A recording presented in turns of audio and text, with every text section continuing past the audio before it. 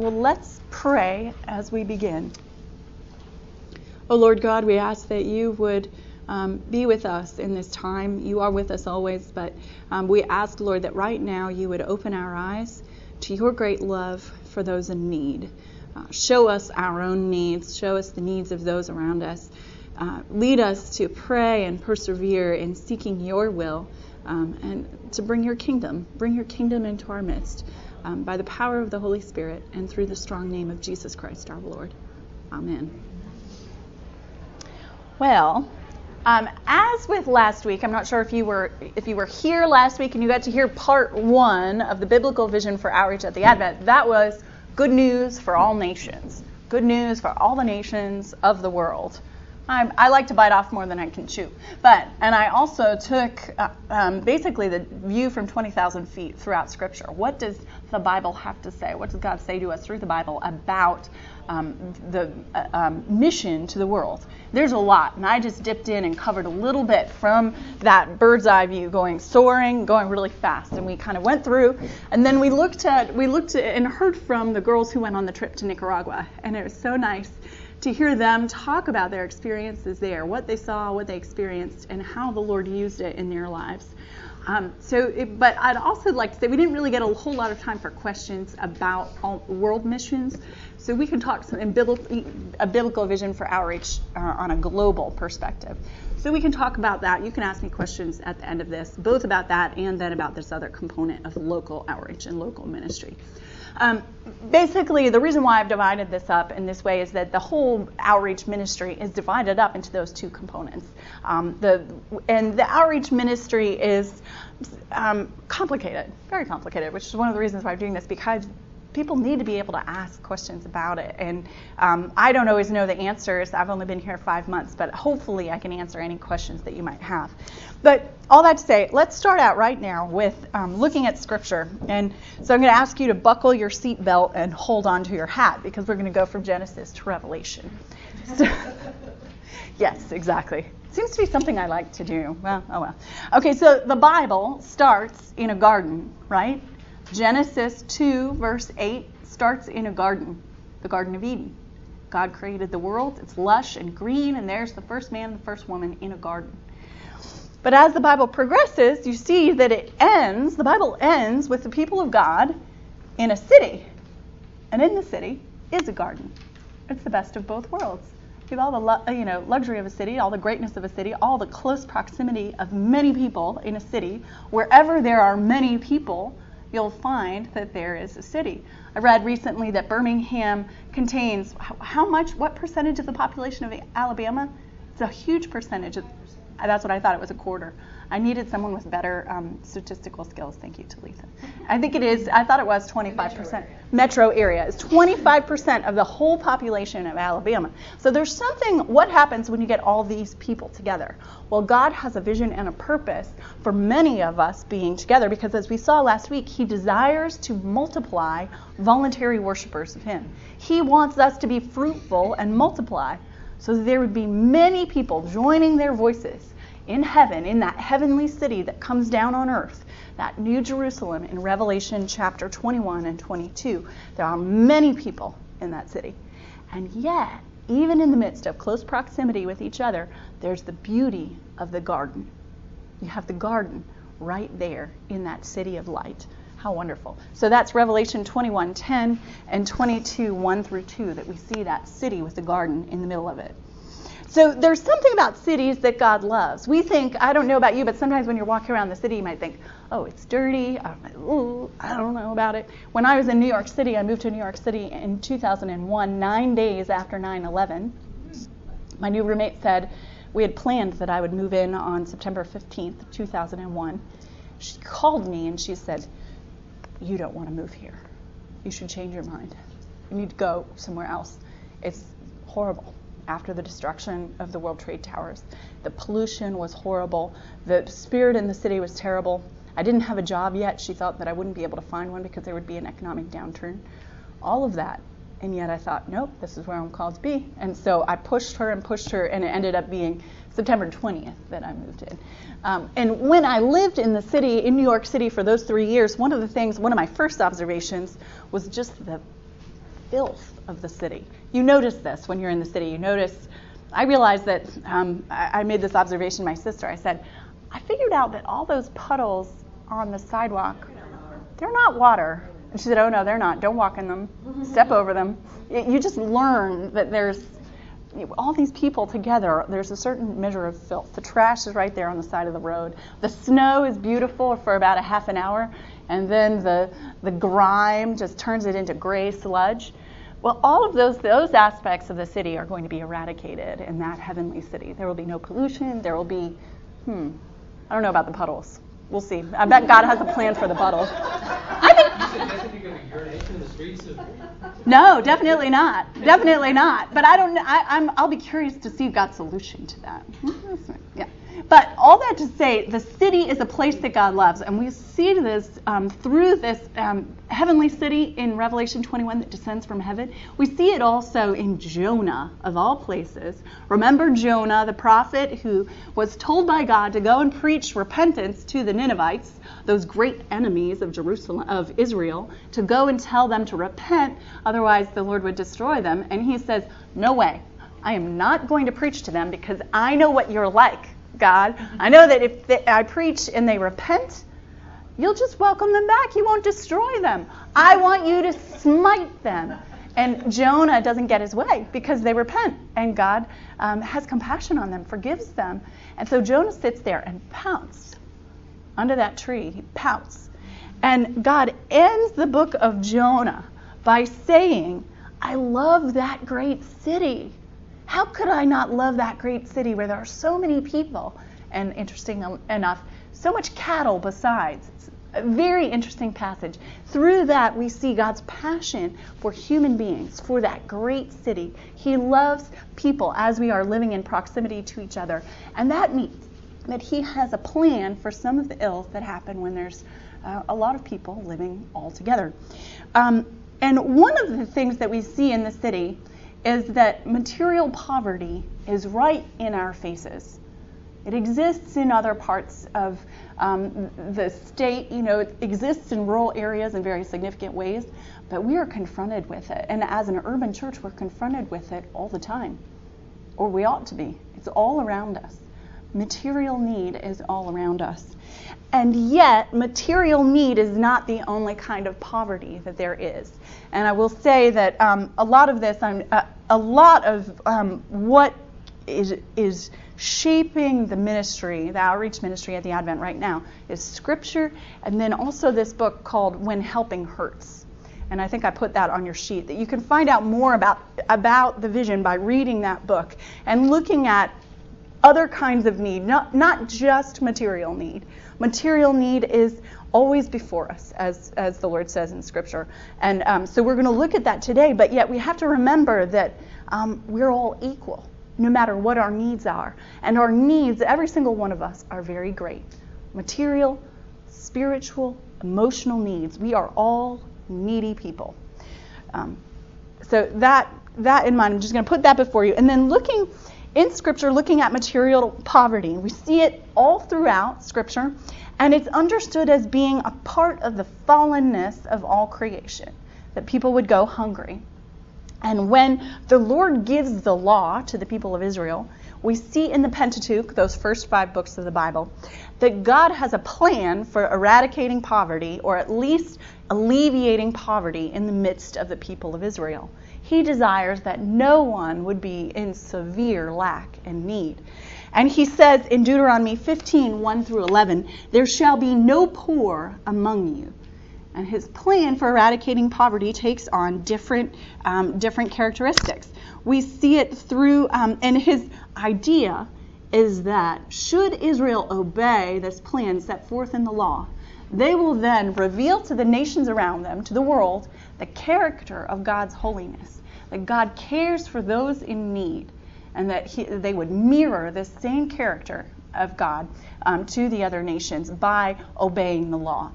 And so some of the different things that are built into God's law, into the 10 Commandments, and then the Pentateuch, those first 5 books of the Bible, are seen as an exposition and an application of the 10 Commandments. All those parts of Leviticus and Numbers and Deuteronomy where you're thinking, okay, Well, that's very specific. What is that about?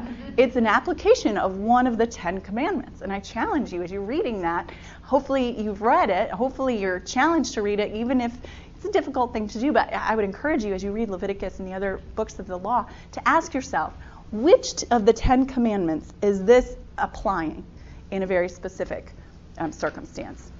I know you can ask me questions about that if you want. It's a tough concept to think about. But in the 10 commandments, right in the 10 commandments, there's the law about the Sabbath.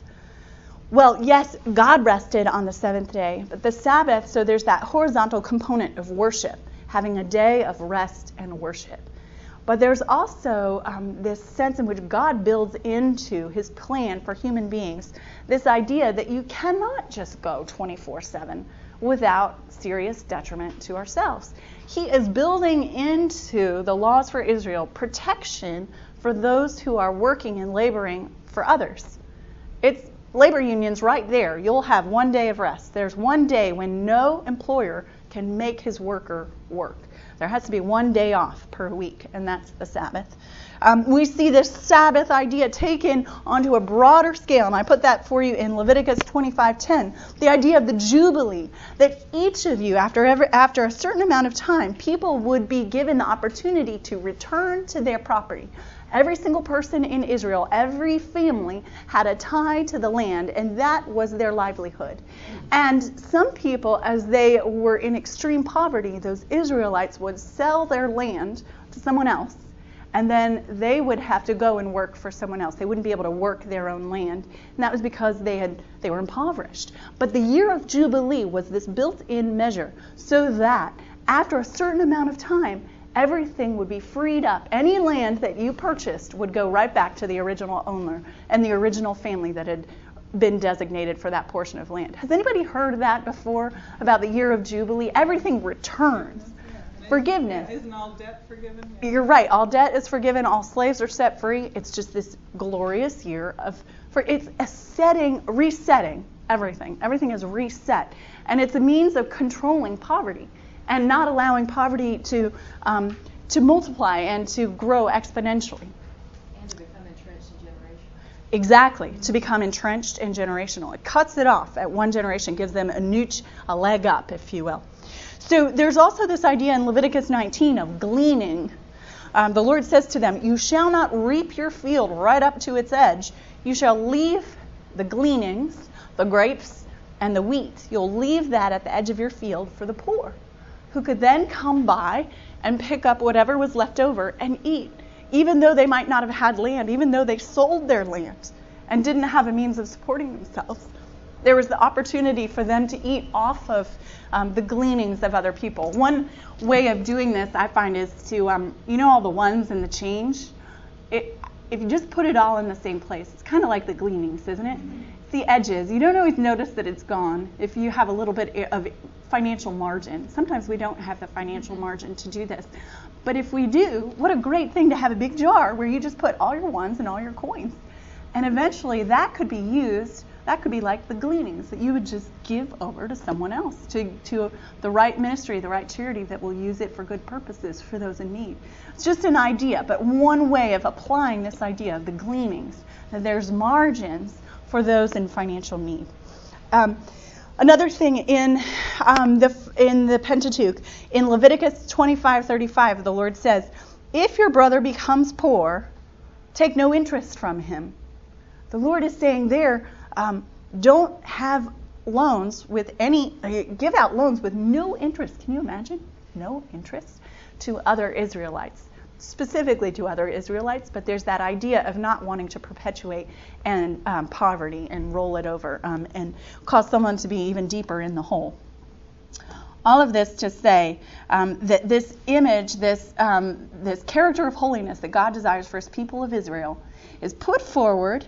And yet we know from the history of the people of Israel, and just from our own human fallenness, I keep saying this, they are no more or less fallen than we. Were we the chosen people of Israel, we would fail because of our sin And they fail. They fail to show forth God's holiness and his character to the world. And this failure encompasses many different areas. They worship other gods. They worship the gods of the people around them. They do all these other things. But the prophet Amos is one of those prophets that speaks to this fallenness of the people of Israel. And he calls them back to a holiness and a righteousness that comes from God alone. And he's suggesting in Amos 2, verses 6 through 8, that the Lord would look upon the sins of Israel and punish the sins of Israel. And he's looking specifically at the sin of not caring for the poor, among other sins. So he talks about this. I will not revoke punishment. Now I'm quoting Amos 2. I will not revoke the punishment because they, Israel, tramples the head of the poor into the dust of the earth. It's pretty serious. So in that, where is there hope for us and hope for those in significant material need? Well, there's hope. Of course, God has hope. God cares for the poor. God cares for us, for that spiritual poverty, for material poverty, for emotional poverty. And we see this in the life of Jesus in his death and resurrection, whereby we are freed from the bondage to sin, whereby there's some measure of hope that we can change, that the Holy Spirit will change our own lives, our own selves on the inside, and that from the inside out, God will then change the world around us. And we see this in Jesus. Jesus right there in Luke chapter 4 quotes that great prophet Isaiah from Isaiah 61. And he says, the Lord has anointed me. He says, first of all, the Spirit of God is upon me. And the Lord has anointed me to preach good news to the poor. Well, that good news that Jesus has to the poor is to those who are poor in spirit, which means all of us, and those who are poor materially as well. Because as those who are poor in spirit, every single one of us have our hearts changed and transformed, we will begin to see the needs of others. We'll be moved by compassion, just like God's own heart is moved by compassion for those in need. So we see this happening in the early church. The early church appears to have shared property with each other all throughout the church. They believed the Lord was coming back imminently, and they said, well, why do we need this land? We don't need it. And someone else needs something. So we're going to sell it, and we're going to make sure that there are no needs unmet materially in our midst. We see that in Acts chapter 2. We see it also in the way that in Galatians, the Apostle Paul is talking about how he goes to Jerusalem and talks with the other leaders of the church in Jerusalem about these Gentiles coming to faith. And they agree that these Gentiles would not need to be circumcised, but that they should believe in Jesus, be baptized, refrain from sexual immorality, and remember the poor. He says that right there in Galatians. It's one of the very things, one of those very simple things that he's urging Paul to have these newfound believers remember. Remember the poor. That's part of Christian holiness, is to remember the poor. Well, so any questions about that? Any questions about all of Scripture, about the city, about the garden, about material poverty and God's character of holiness in the Old Testament law, about the failure to keep up the law, and yet the hope that we have through that inner transformation in Jesus Christ that then goes outward in our actions horizontally to the world. Anybody want to? I love challenges and rebuttals. Or, yeah? Yeah, well, I sort of tripped over, I love what you're doing. I sort of tripped over the material poverty is part of the fallenness of creation. Yeah. It's absolutely true. But couldn't you also say that material possession is part of the fallenness of creation? Material possessions are part of the fallenness of creation? Adam and Eve were naked in the garden, and when they made clothes for themselves, God was like, what's up? Why do you feel the need to pull yourself up by your bootstraps and not rely on me for your very existence? You know what I mean? To provide. And so it's kind of the fact of accumulation. It almost is a part of fallenness. And you could argue that you see the same thing when Jesus sends out his disciples to minister. Remember, he sends out the 70 and he says, take nothing with you. Yeah. Take only one pair of clothing. Take enough, don't even take any food. Just go and rely on the hospitality of others. There's a sense in which that requires great faith. I don't know that we're there yet in our spiritual holiness. We live in the fallenness. Right, we live in the fallenness. If that's an ideal, then yes. And I look at one of my close friends is a missionary in China. And I helped her in New York City. She packed up everything she owned. She sold it all. Everything she owned when she moved to China fit in one suitcase. And she then moved to China, and she doesn't plan to come back. She's there. She's there in China preaching the gospel. I won't say her name because I'm not supposed to. I mean, it's that kind of radical faith. And we can pray for that. We can pray for that, and we can expect to see it as God works in our lives. But there is also, and we see it too. I mean, I think you're right. I think you're right in that I see this in myself. Oh, I just need this thing. I just need another suit jacket. Like, how many suits do we need? How many dishes do we need? How many glasses do we need? Now, table settings for 20. I don't know. But these are things that we can ask ourselves. Do we really need this? Do I really need this? And I think those are really good questions to be asking. Is this better used this way or in some other way? Yeah. Talitha? Speaking to that a little bit, I mean, maybe it's just the idea of possession that's the fallenness. Because clearly when Jesus sent out the 70, he was expecting them to go places where they would have things to give them. Right? So he wasn't expecting them to be received by people who also had nothing, because then they wouldn't be able to share. But he was expecting them to be able to go, and those people would freely give. They wouldn't grasp or cling to what I think you're like right on it. Did everybody get what Talitha said, that the people having possessions is necessary to be able to share with those who don't? If there are people going out in faith without those materials. So it really is about possessing. And I'm sure you've heard a sermon preached on, do you possess your possessions or do they possess you? Which is a very good question to be asking ourselves.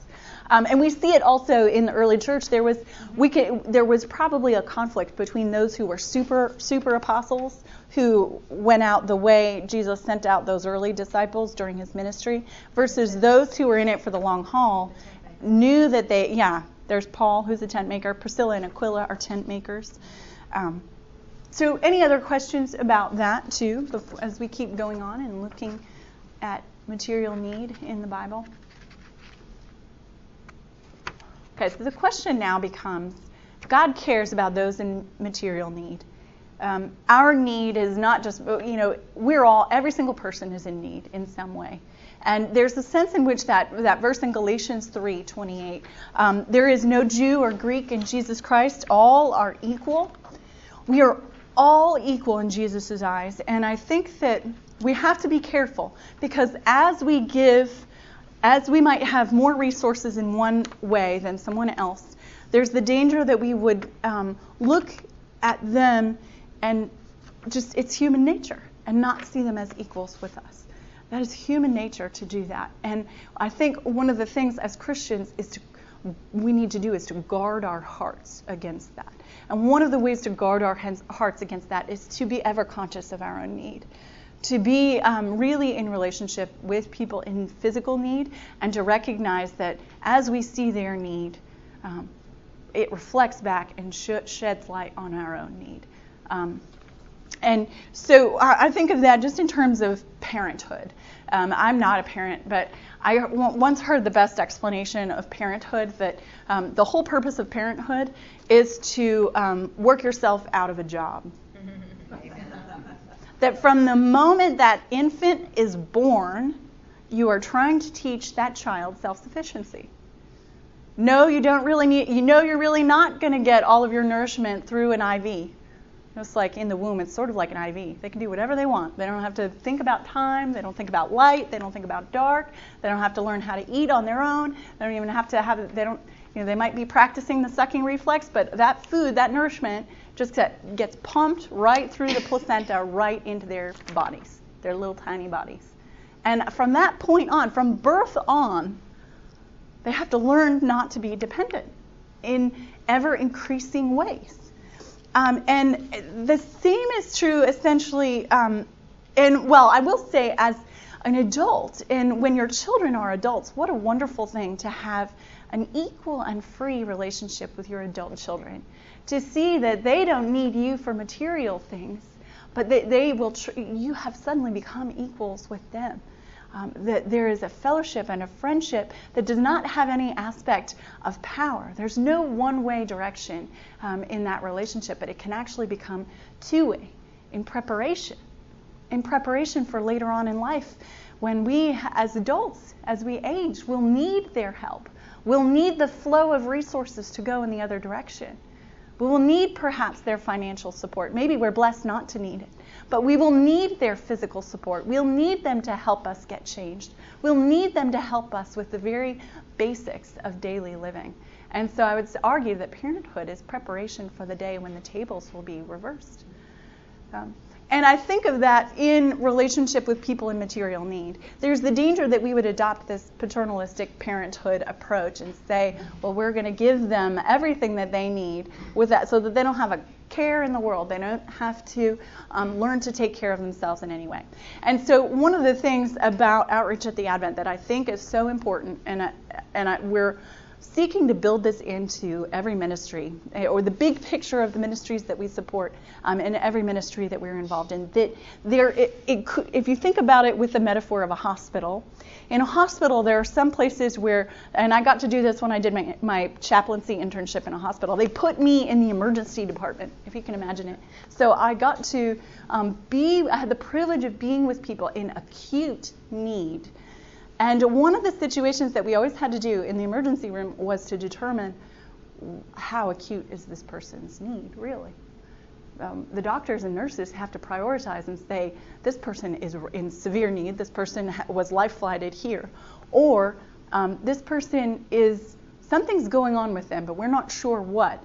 And you'll often find that, I don't know, how many of you have sat in an emergency room for hours and wondered what was going on? There's a prioritizing. Not that our needs are not important, but it's their job to figure out who needs desperate attention right now. That's called triage. And I think when we look at material need in our city, there's a sense in which we want to be doing triage. We need the emergency department. We need to be giving food to people who are immediately hungry, who don't have hope, who have no idea where their next meal is going to come from, who don't know where they're going to spend the night because they don't have a place to live, who don't know how they're going to pay their next bill, who don't have the resources to be able to answer those immediate questions for them. So there's that triage. And yet then on another level, there's also preventative care, isn't there? In hospitals, you'll see preventative care, you'll see rehab, you'll see that day-to-day tender care and hoping that the patient will get back to health, that they'll take part in their own journey to health. And a lot of that is necessary. And so that's why the ministry is divided up not just into triage, but also into long-term solutions to poverty that that involve development of various resources, education, other things that will cultivate and help change kind of also what are there psychologically. Often there's a victim mentality. And we saw this in Nicaragua, and if you were here last week, you'll remember there's this fatalist approach that nothing will ever change, that it'll never get better, and that God wills it to be that way, that God wills for them to live in a mud hut, and so there's no way out of it. And one of our jobs is to be in relationship with them and to encourage them, to give them hope and to show them that really is possible to change that God does desire good things for them and he desires them to work to get them. And so even though there's this wonderful picture of supporting those in material need, there is also the sense that Paul, when he's speaking to the Thessalonians, he says, if anyone is not willing to work, let him not eat.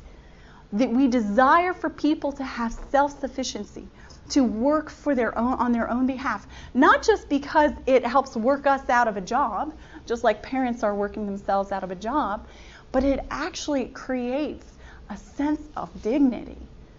Remember, I'm sure each of you has had a little child in your life that tied their shoes for the first time on their own, and they said, "Mom, I did it." That's what we want to see. We want to see people saying, "I did it," with joy and confidence and dignity. And that's possible through the power of the Holy Spirit. And so, as you'll see, that is part of the vision for Outreach at the Advent. And one last thing, why do we give materially? Well, we give not just because of how it reflects on us. Yes, we give because we're supposed to give materially. We give because God tells us to. It's part of the law. It's part of God's intention and his heart for his people, as we saw in the Old Testament in the people of Israel. But we also give, and this is a more effective motivation to get ourselves moving. We give because we have received so graciously, so much from God through Jesus Christ. And Paul appeals to this same gratitude, the gratitude that comes from knowing just how much we need Jesus. That as we are grateful and joyful about what God has done for us, our hearts are free. We suddenly become those cheerful givers that they talk about in Scripture without thinking twice about it and without letting our left hand know what our right hand is doing. It's not about us. It's about God, because he's the one who's given us everything. And so Paul says to the Corinthians, you know the grace of our Lord Jesus Christ, that though he was rich, yet for your sake he became poor, so that you by his poverty might become rich. Thanks be to God for Jesus Christ our Lord. So you can ask me questions right now. One of the things I'm going to do, this turned off, but I want to draw your attention to our website. And on our website, you'll see that there is, we have a listing of everything that we support financially. And the things that we support financially, I'm going to turn this off so you can see it. The things that we support financially are also things that we hope to get involved in as volunteers. Is that better? Can you see it? Okay, so all of these things that are listed on our website, and this is on the outreach page on the website, you'll see that all of these things cover different areas. Some are triage, and some are preventative care. Some are ways of trying to work ourselves out of a job, work ourselves out of the calling to give sacrificially. The poor will always be in your midst. That's what Jesus says to the disciples, and he's quoting Deuteronomy. But we know that that we still want to work ourselves out of a job. We want to work at working ourselves out of a job. So I put down criteria for outreach opportunities that the Advent support, and I'm just going to read through these while I show you some of these websites. I encourage you to go to these websites. If you are interested in volunteering in any way, this is the best way to learn about volunteering. We have Tuesday and Thursday volunteers right here at the Advent who work so tirelessly and faithfully in that triage moment to feed those who might not have a meal that day. And so we do that through Church of the Reconciler on Tuesdays and right here at the Advent on Thursday mornings at 8:30, beginning with our worship service and then with a meal that's given out. But we also support these other ministries, and I'm just going to cycle through their websites because they provide, I encourage you to go to them. They provide opportunities, very specific ways that you can get involved in helping to meet those material needs that exist right here in Birmingham. So the criteria for outreach opportunities at the Advent, those ministries that we prioritize and want to support, first and foremost, are those that are gospel-centered, those that are faith-based, just like Bridge right here, those that preach the gospel not just through actions. Yes, our actions of love point to Jesus Christ, but there's a way of saying it. Sometimes we think that that's all we need to do is just serve without saying why we serve. And it's so important to say why we serve, to say that it is, in fact, in Jesus' name. This is a ministry at the universities in Birmingham through the Episcopal Church. The next criteria, it must reach outside of Advent's walls. For it to be outreach, that's kind of a no-brainer, but you wouldn't always think that. Sometimes there are things that we need to do to support our own community. That's called pastoral care. This is called outreach. The First Light is a shelter that helps women in need who don't have a place to stay. The next criteria, there must be a diversity of kingdom investment for a variety of short-term and long-term needs. That's the hospital I was talking about. Triage versus preventative care. We also seek to know that the funds that are given from the Advent were going to be wisely and transparently given. We've had experience where people are not upfront about how they use the money that we've given them, or they don't always apply for funding. They want the money, but they don't just fill out. All they need to do is fill out an application, and even the logistical failure suggests to us that something else is going on, that it's a red flag for us. We give preference to ministries that will have difficulty finding funds elsewhere. Some people don't understand how to fundraise, and yet we might see a gospel-driven opportunity that the Lord is really working and moving in, and so we say, wow, that we don't think they'll get money anywhere else, so we want to get them off on their feet. Preference is also given to ministries that the Advent can support, not just financially, but also through volunteers. It's so important that relationship is established, that there's a long-term give and take, because that's how we're changed in the giving. It's not just through writing a check. Writing checks are good and dropping them off, but that gets us off the hook in some ways emotionally. It allows us to step back and not become personally involved in a ministry that will change other people's lives and that will change our lives also. One of our biggest ministries that we're most involved in, not just financially but also with volunteers that's outside the church, is Restoration Academy. And I encourage you to look at their website online because they have great ways to get involved. And we also, one of our guilds is very active in ministering to the second grade class there. And so they've developed a long-term relationship with them.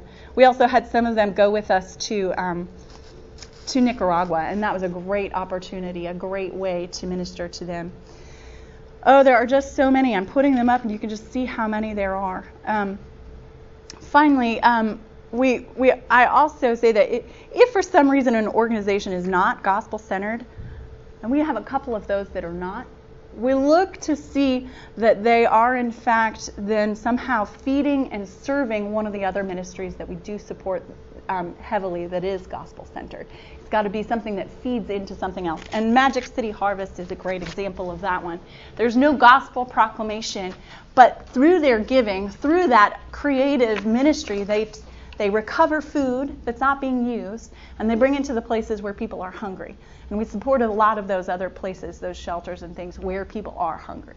So it's a great symbiotic relationship. Okay, ask me questions. What would you like to know?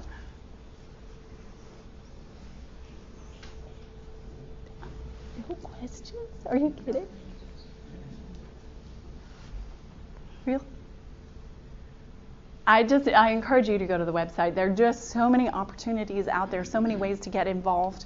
There are ways that you might be involved on your own, and those are always things we want to know about. We want to know what parishioners have gotten involved in that we might not actively be supporting through the budget at this point, because it helps us know what's out there in the city of Birmingham. It helps us know what you're involved in and helps us support you in that. So, any other questions? Or no question? There haven't been any questions. I have a question. Comment. I was just thinking of an experience that I felt like was a good ministry involving a homeless man that in my neighborhood. I do live in the city on the same street I grew up on, not the same house, but I had both houses. Yes. But anyway, Michael, I don't have time. I know I don't have time to go into it, but to make a long story short, Robin was a house painter who got where he couldn't paint because he lost his vision. His vision was getting bad, and he was a friend of the girl that lives in the house I grew up in. My mother's house. And he got west, as so many street people do, he didn't have a place to live, and he wouldn't go to a shelter, and he was living, because most of a lot of street people do, beer and cigarettes with his wife. And he worked in a little grocery store at the corner, cleaning up for him. When he had a massive, before he had the stroke, I took him into my mother's home during the cold weather and let him sleep on the sofa. I didn't mind that. I was never afraid that he would take anything. He was, he was not an educated man, but he knew what was going on in the world. He kept up with things. And he was, I just told him he could not bring his beer or cigarettes in the house. Anyway, he had a massive stroke and he died. And we could not find any family anywhere. And so he was a couple of when he died. I mean, that's where we taken him. So anyway, I don't know where the chaplain at Cooper Green is now, since Cooper Green is in the situation it's in. But they had a chaplain there, and he was in charge of having the bodies buried in the cemetery for the indigent, which is out on I-65. I had never been out there. It's about 20 miles out on I-65. So we asked him, to let us know, and we would go out there. And so my husband and I went, and our neighbor on the corner, and the girl that lived in the upstairs at my mother's house. And we drove out there, and I mean, this was an experience. It was in June 2 years ago. It was hot as everything. And they were still digging the grave when we got there, so they would not let us into the gates till we got there. So we drive up, Pam came and got us, we drive up there. And on this old dirt road, and it was this beautiful green, I mean, it was, a very beautiful setting. And he said, the minister said, we are going, he's on this left side of the road, right over here. So it was, we hadn't had any rain, it had been real hot, the ground was kind of cracked. There was the minister and Jim and Kay and Gloria and me, and there was a couple there, And so the minister said, let me introduce you to Mr. and Ms., and I cannot remember their name. He said, these people have a wonderful ministry. They come to this cemetery every time we have someone to bury, so there will be somebody there. That's wonderful. That's so kind. And she carried the rose and a little greenery. And we all stood around. They had the casket at the bottom, just a simple coffee at the bottom of the grave. We were all standing there, and this minister said, he said, let me tell you one thing, all of you. He said, you're not here from yourselves. You are not here for Mr. Reinhardt. You are here for God. Because God said, when you do it to one of the least of these, my brethren, you will do it unto me. You are absolutely right, Chris. Thank you for sharing that it really is that we are serving Jesus. About that time, this warm breeze blew, and it was just like it was the breath of God. Oh. It was incredible. And Thank you. Heard a pin drop. It was so quiet, and he had a little, read us some good stuff. And I thought, what a wonderful ministry that is. Sure. I mean, and I thought maybe I could get involved in that. Of course, sure. I haven't done that. But thank you for sharing that, because it shows that it really is Jesus Christ that we're serving and also with that particular individual, you knew him, and so you're already involved in his life. And one of the great things about that, and one of the things we encourage people, as we're confronted with poverty on the street right here outside our church in the morning when someone is asking us for money, we actually encourage, and I encourage you to spread the word on this, that giving people money right on the street is not good, not helpful. And the reason for that is that the number 1 and 2 issues that people who are on the street are dealing with are addiction and mental illness. And so giving them a few dollars is really not going to help them. But I encourage you to partner with other ministries that will be helping them. We also have flyers that we can give out that help them know where they can go a couple blocks and get a sandwich or something like that. Right, Jimmy Hale. Bright orange folder that has all kinds of referral agencies in it. If you meet somebody on the street, generally one of their issues is covered by. And that's one of the things that we'll be working as a ministry to keep updated. So let's pray. Lord Jesus, we give you thanks for your work in the world. We ask that you would transform our hearts for your glory and for the benefit of people everywhere. Do your work in us for your glory. In Jesus' name, amen.